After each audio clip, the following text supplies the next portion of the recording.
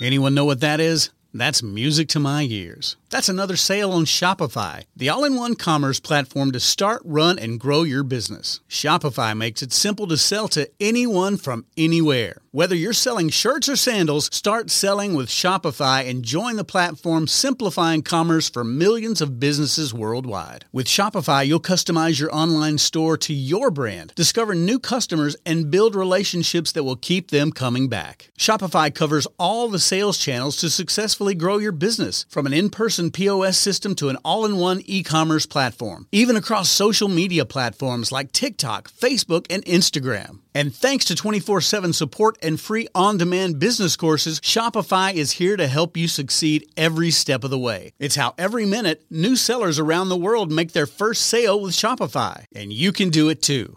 I love how Shopify makes it simple for anyone to sell their products anywhere. Whether they're ebooks or earrings, Shopify simplifies starting and running your own successful business. When you're ready to take your idea to the world, do it with Shopify, the commerce platform powering millions of businesses down the street and around the globe. Now it's your turn to try Shopify for free and start selling anywhere. So sign up for a free trial at shopify.com/C-Suite, all lowercase on C-Suite. Go to shopify.com/C-Suite, all lowercase on C-Suite to start selling online today. Shopify.com/C-Suite. You're listening to Thinking Outside the Bud, where we speak with entrepreneurs, investors, thought leaders, researchers, advocates, and policymakers who are finding new and exciting ways for cannabis to positively impact business, society, and culture. And now, here is your host, business coach, Bruce Eckfeldt.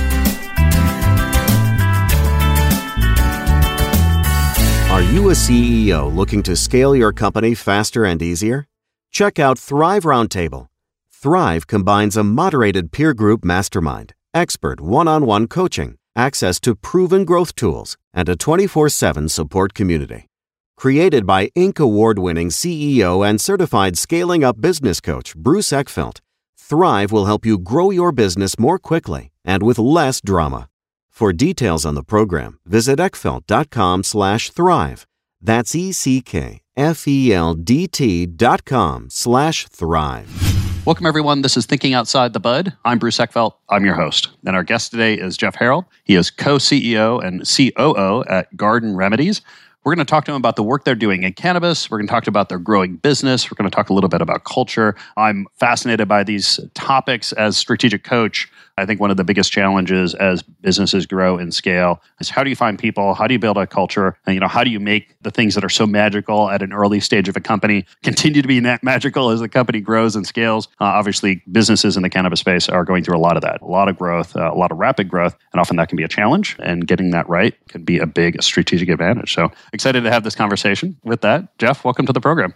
Thank you. Thanks for having me, Bruce. Yeah, it's a pleasure. So before we dig into Garden Remedies and what you guys are doing today, give us a little bit of the background. What was your professional experience? How did cannabis come about? Give us the story. Yeah, so I've been in it for about 4 years now at this point. Prior to that, I was actually a Navy vet, so I spent some time in the Navy and then got out. And really my career was focused on like supply chain operations management, mostly in the food manufacturing field. Which actually transfers pretty well over to the cannabis industry, considering, we're a vertical operation with, full seed to sale.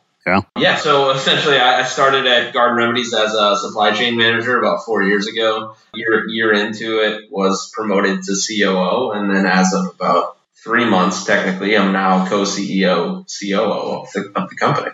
That's great. Yeah, so that's a lot of change, a lot of growth. I'm curious what you've been able to kind of borrow, transfer from your experience, as a veteran in the military, and then the kind of food side. What transferred well and what didn't transfer so well as you got into cannabis? Yeah, I think one thing that we push through our organization is a big Navy mentality of accept risk when benefit outweighs the cost. I think, especially in an industry that's growing this rapidly, you're never going to do everything perfect. So you have to take some risk and you have to accept that it's going to exist. And I actually find in a lot of ways sitting on the sidelines is more hurtful than actually failing, just because the industry is evolving so quickly. Yeah, I think that risk side, I would say if you don't like risk, don't start a business. Because it is chock full of risk, and it really becomes this art of being able to properly sort of assess the risk and then figuring out, okay, what's the potential reward, and how do we either decrease the risk or increase the reward to make better business decisions and take better actions. Yeah, no, definitely. And then to further your question, I think from a food manufacturing, it's all about compliance, which is a lot in our industry. So a lot of that stuff's very transferable, just like dealing with the FDA or local boards of health, you're kind of dealing the same in the cannabis industry. Yeah. So give us a story of Garden Remedies. What was the history of the company, and then what have you been doing as you've gotten involved? Yeah, so, founded actually in 2013 as a med only in Massachusetts by our prior CEO, Dr. Karen Casey.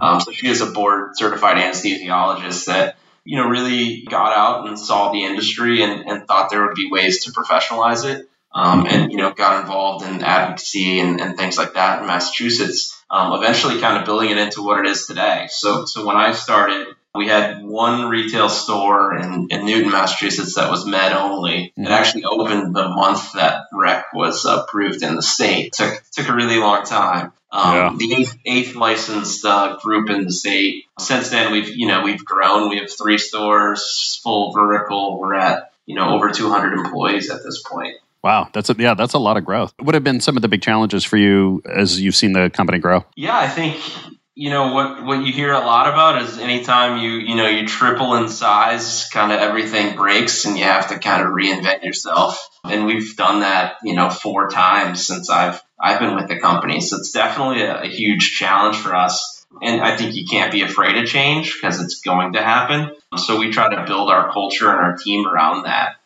What have been some of the changes? I mean, you mentioned that Massachusetts, started as med and is now adult use. And I remember it took some time to roll out the adult use. There was a bit of a process and, phases to it. How did that play out for you?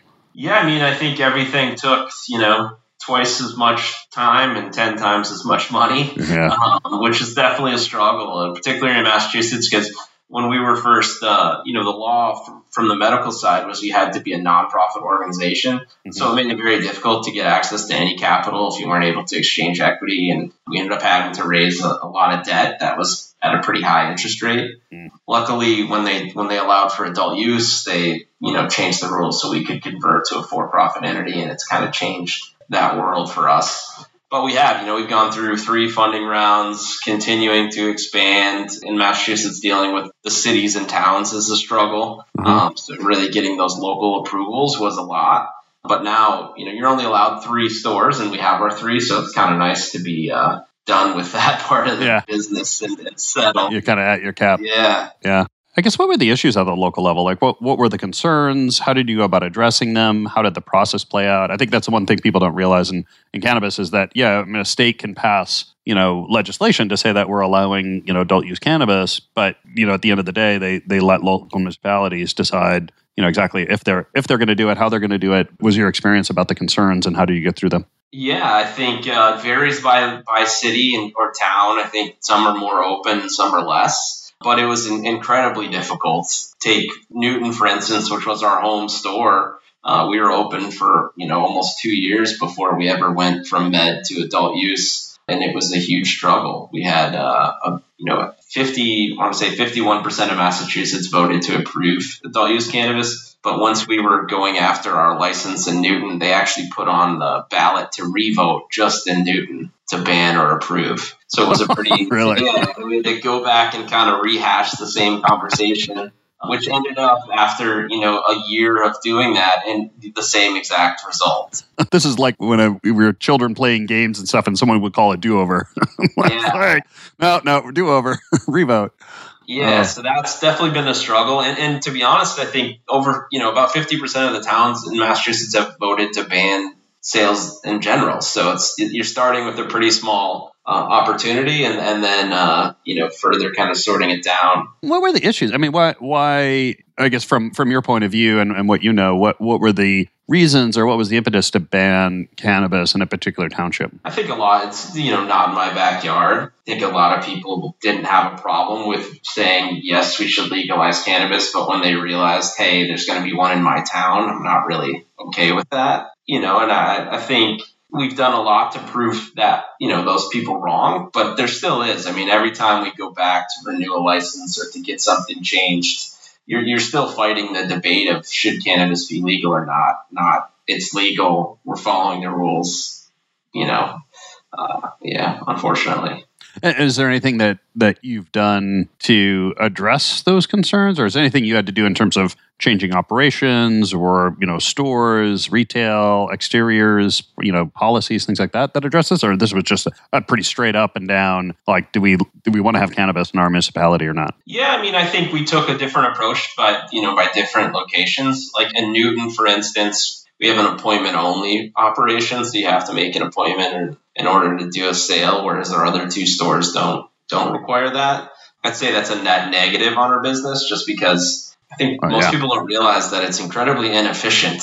People show up before or after their appointment times. They have to show confirmations. It actually slows down the process, which is unfortunate. But we're going to try to change that this year. We're going to go and finally say, look, we've been operating for 4 years. There haven't been any issues. It's time for us to kind of move on from that. And what do you think? Is it going to pass? We'll see. It's still early. It's still. I am sure we'll be rehashing the debate on whether cannabis is legal or not. Unfortunately, and I think it's crazy to me because when I go to the store to meet with the team or something, you just realize the differences in the community that are using the store, right? Like you got a 21-year-old college student, behind a 99-year-old med patient. It's unbelievable. Yeah, I guess strategically, how do you think about that? I mean, because I think it is kind of a fascinating situation in cannabis right now, where we've got some people who are younger, more kind of traditional pot culture kind of users. Then you've got more medical users, with that from a sort of retail experience point of view in terms of, helping people select products, creating the experience for people. Give me a little insights there. Yeah, we try to divide as much as possible, I'd say. We'd have separate places in the store for a med patient versus an adult use customer, just because their needs and products are different.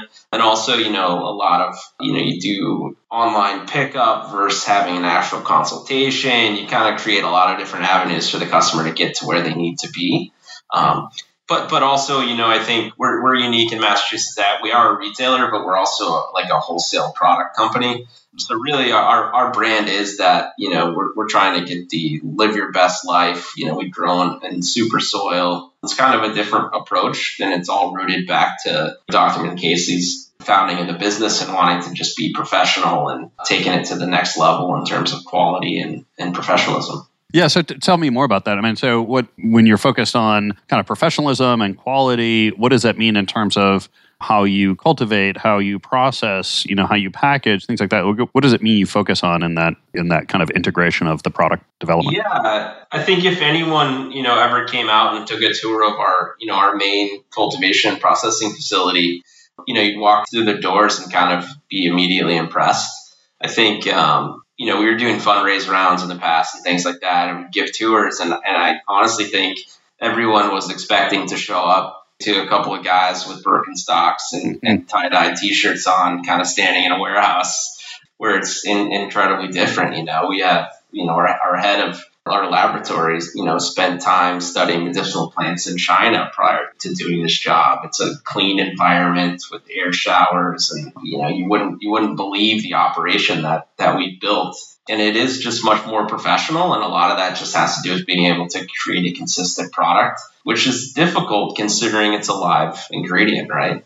There's a lot that goes into it, and minor fluctuations can make a lot of variation in your end product. And what have you had to change over time, both as you've kind of learned to improve the process, but also as the process scaled? I think it's one thing to, have a couple thousand square feet of cultivation and make it all work really, really well. But then, as that operation scales, new problems, new challenges get introduced. Give us a little story there. Yeah, I think from from a practical side, we've built out our facility in phases. So we're on phase 5 right now. Okay. And we kind of take learnings from each of them and continue to upgrade and change, whether it's technology or, processes, things even as simple as like wheels on tables or the lights we use or things like that. But more so than that is like the people side of the business. I think early on when you're in a startup mentality, everybody wears every hat. But when you scale up to, 220 employees, you can't wear every hat anymore. So we really had to do a lot to focus on like people development and our hiring practices and, upward mobility and things like that. Yeah. Any learnings there? I mean, obviously a lot of companies, a lot of industries have kind of figured out, how to recruit, how to train, how to onboard, how to, do learning and development. What pieces have you kind of figured out that worked well for you and work well for cannabis, and what pieces don't work so well? Yeah, well, I think the great thing is that this industry has really amazing people. They're all super passionate. We have people that work on problems over the weekend with their coworkers who are also their roommates or friends or things like that you just don't see in a lot of different industries. There's just so much passion, which makes my job a lot easier.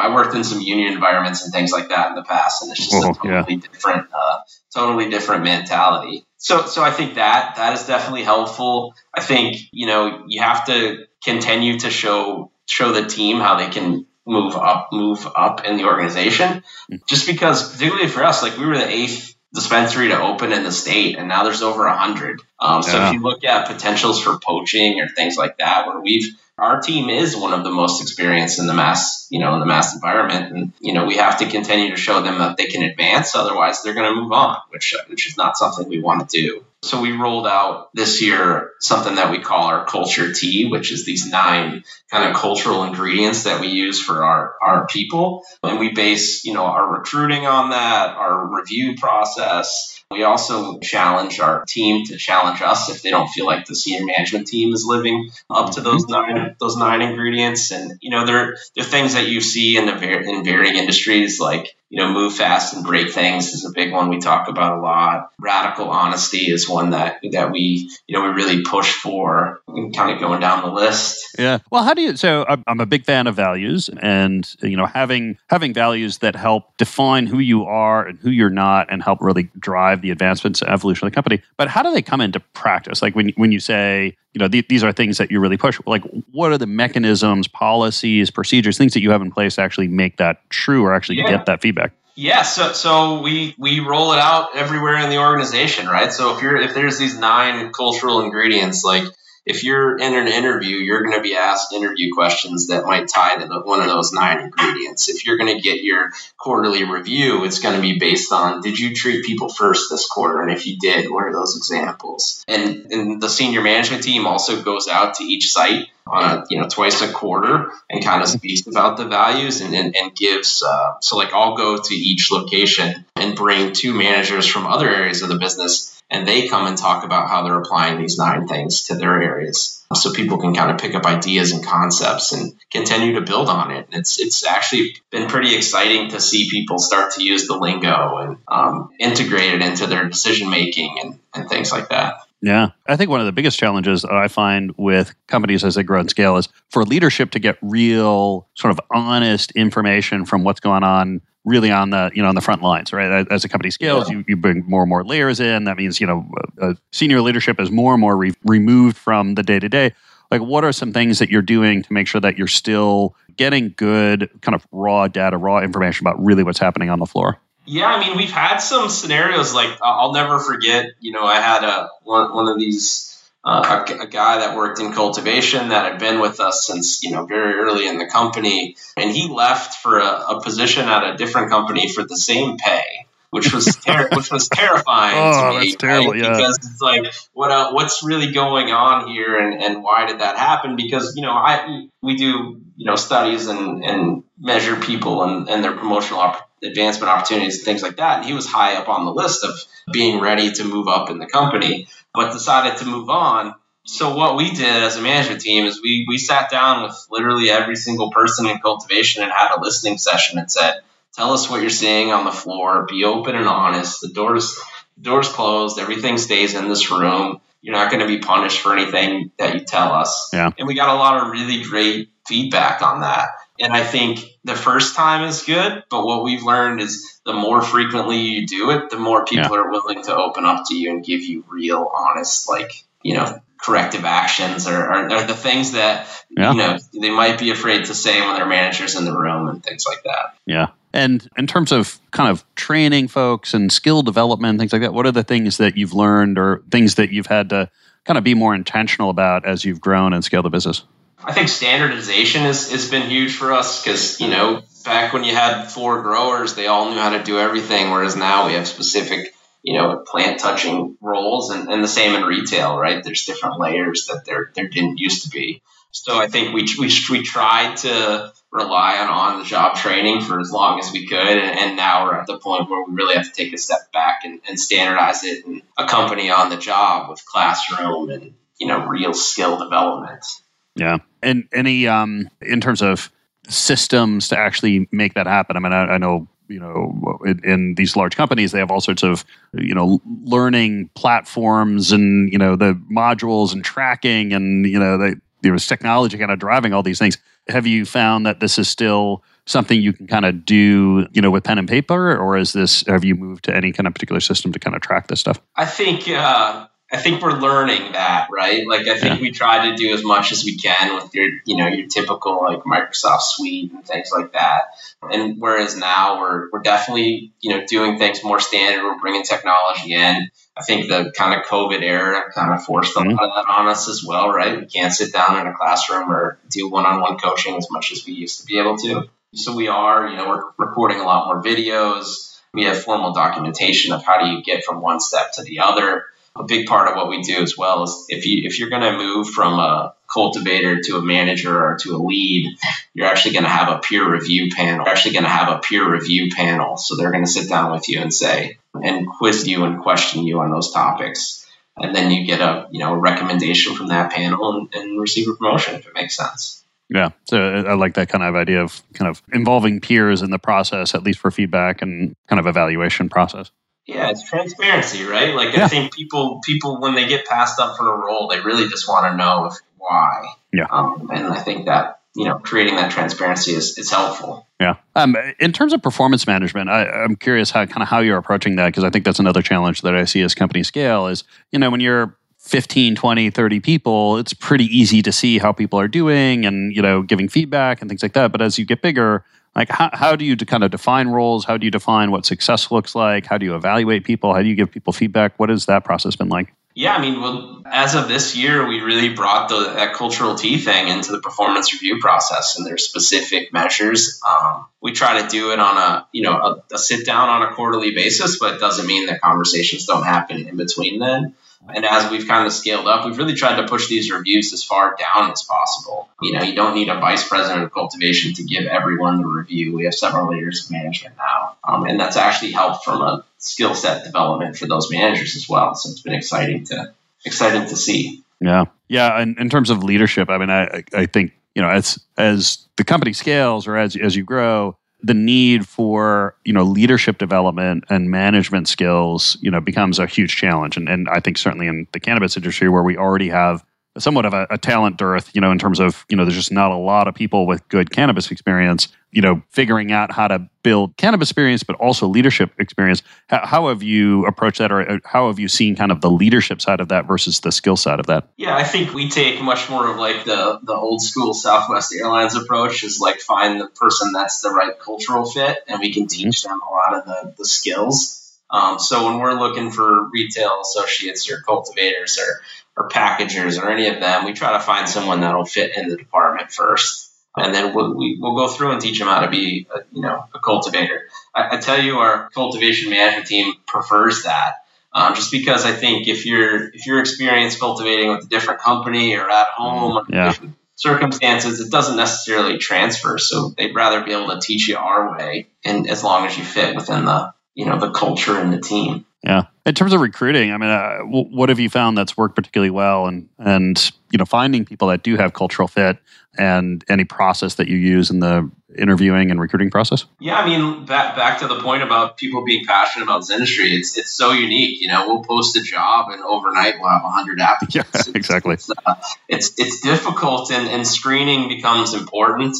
We tried to do it kind of fly by the seat of your pants for a while, but earlier this year, we actually hired a full-time recruiter on our staff to just help with that stuff. So, she does the typical, sits down with the hiring manager, figures out what they're looking for, and then goes out and does some screenings. And once we narrow it down, the managers kind of get involved from there. Yeah. And where, I guess, strategically, as you look at the market here, what has been your kind of niche or position? Like, how have you differentiated yourself from, other cannabis companies in Massachusetts? Is there any kind of angles, products, experience that you're trying to provide? Like, what have been the factors that you really focus on to differentiate? Yeah, I mean, I think one of the big things, even outside of the Massachusetts piece, is that we've really just been focused on Massachusetts. I think there's a lot of companies that are getting distracted and going all over the place. Where we looked at it and said, look, Massachusetts could be a $2 billion market on its own. Let's not lose sight of that and get distracted. So we've actually laser focused on just that, and we're paying a lot of attention to just our different revenue streams. A big goal of ours this year and going forward is to get access to our products to everyone in Massachusetts. Whereas before it was much more local. Now we're a bigger wholesaler. We're selling to other dispensaries. More dispensaries are coming online that don't have vertical integration. So it's changing the market. And then, we're looking forward at this year that we founded a partnership to get into the home delivery part of the business. So we're excited to see where that goes. And it's all about kind of expanding that brand. So it's, anyone has access to it in Massachusetts if they want it.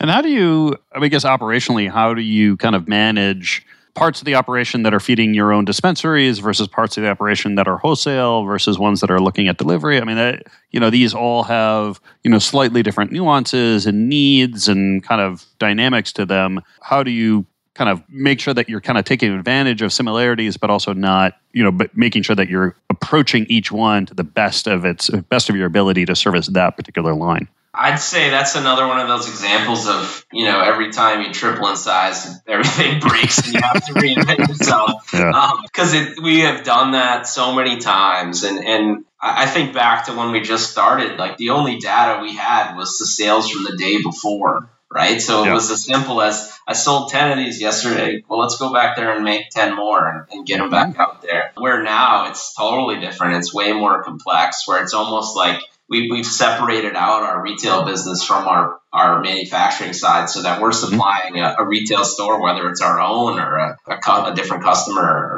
or something like that. And just kind of, we're planning based on that. Obviously, we're trying to get the same insights into their sales so we can, build back just like we would our own dispensary. And I'd say it's a value add of ours for a lot of these stores because we are a retailer as well, right? So we can tell you which products are going to move based on our own experience and do a better job forecasting, where if you were just to open your doors tomorrow and take your best guess. Yeah, it seems like it's such a challenge right now in cannabis to do any kind of forecasting and demand modeling, just because the market's growing so quickly. Obviously, COVID has thrown everything sideways, so that changed everything. How, I guess, is there any kind of insights, technology, strategies that you're using to really kind of help figure out how do you forecast and do production planning and supply planning? I think to that point, the first month that I started, we did $33,000 in revenue.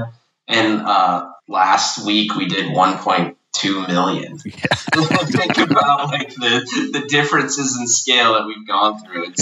It's pretty crazy to think about. And then unfortunately, the tech, I think in this industry is kind of lagging behind. That we have a lot of systems that don't talk to each other, and the material planning side is probably one of the biggest gaps right now. There's just not a lot out there. There's been such a focus on seed to sale tracking from a compliance perspective, and little attention's been paid to the material planning and forecasting and things like that. It's definitely a need. So if you weren't working Garden Remedies, would you be out developing some technology to do this? Maybe, right? I think there's plenty of opportunities, but I'm not planning on going anywhere anytime. We got a lot of work to do here still. Yeah. That's for sure. I'm just curious, as obviously your role has changed and expanded quite a bit as the company has as well. What are some of the personal learnings that you've had as a leader, things you need to do differently, kind of mindset shifts, habit shifts? What would give us some insights for you? Yeah, I mean, I think for me in particular, like with such a great talent of people in the company, I've been able to kind of sit back and just support them more than anything, and that's been a different role for me. I feel like in the past I've been more in like the turnaround field, where it's like you have to almost micromanage in the beginning. Where here it's the opposite. Like everyone just shows up to work, they do a great job, and they come to you when they need something from you. So it's all about trying to look ahead and try to forecast what those needs are going to be and just get them the resources, because it is in today's industry, if they could pack more, grow more, sell more, it's going to happen. So you just got to get them everything they can and push down all those bottlenecks so nothing gets in their way. Yeah, break down obstacles. But one of the most important roles of management.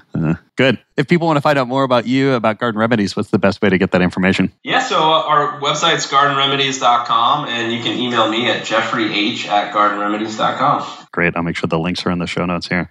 Jeff, this has been a pleasure. Thank you so much for taking the time today. Thank you. Take care. That's it for this episode of Thinking Outside the Bud. Be sure to subscribe using your favorite podcast app so you don't miss our future episodes. See you next time. You've been listening to Thinking Outside the Bud with business coach Bruce Eckfeldt. To find a full list of podcast episodes, download the tools and worksheets, and access other great content, visit the website at thinkingoutsidethebud.com. And don't forget to sign up for the free newsletter at thinkingoutsidethebud.com/newsletter.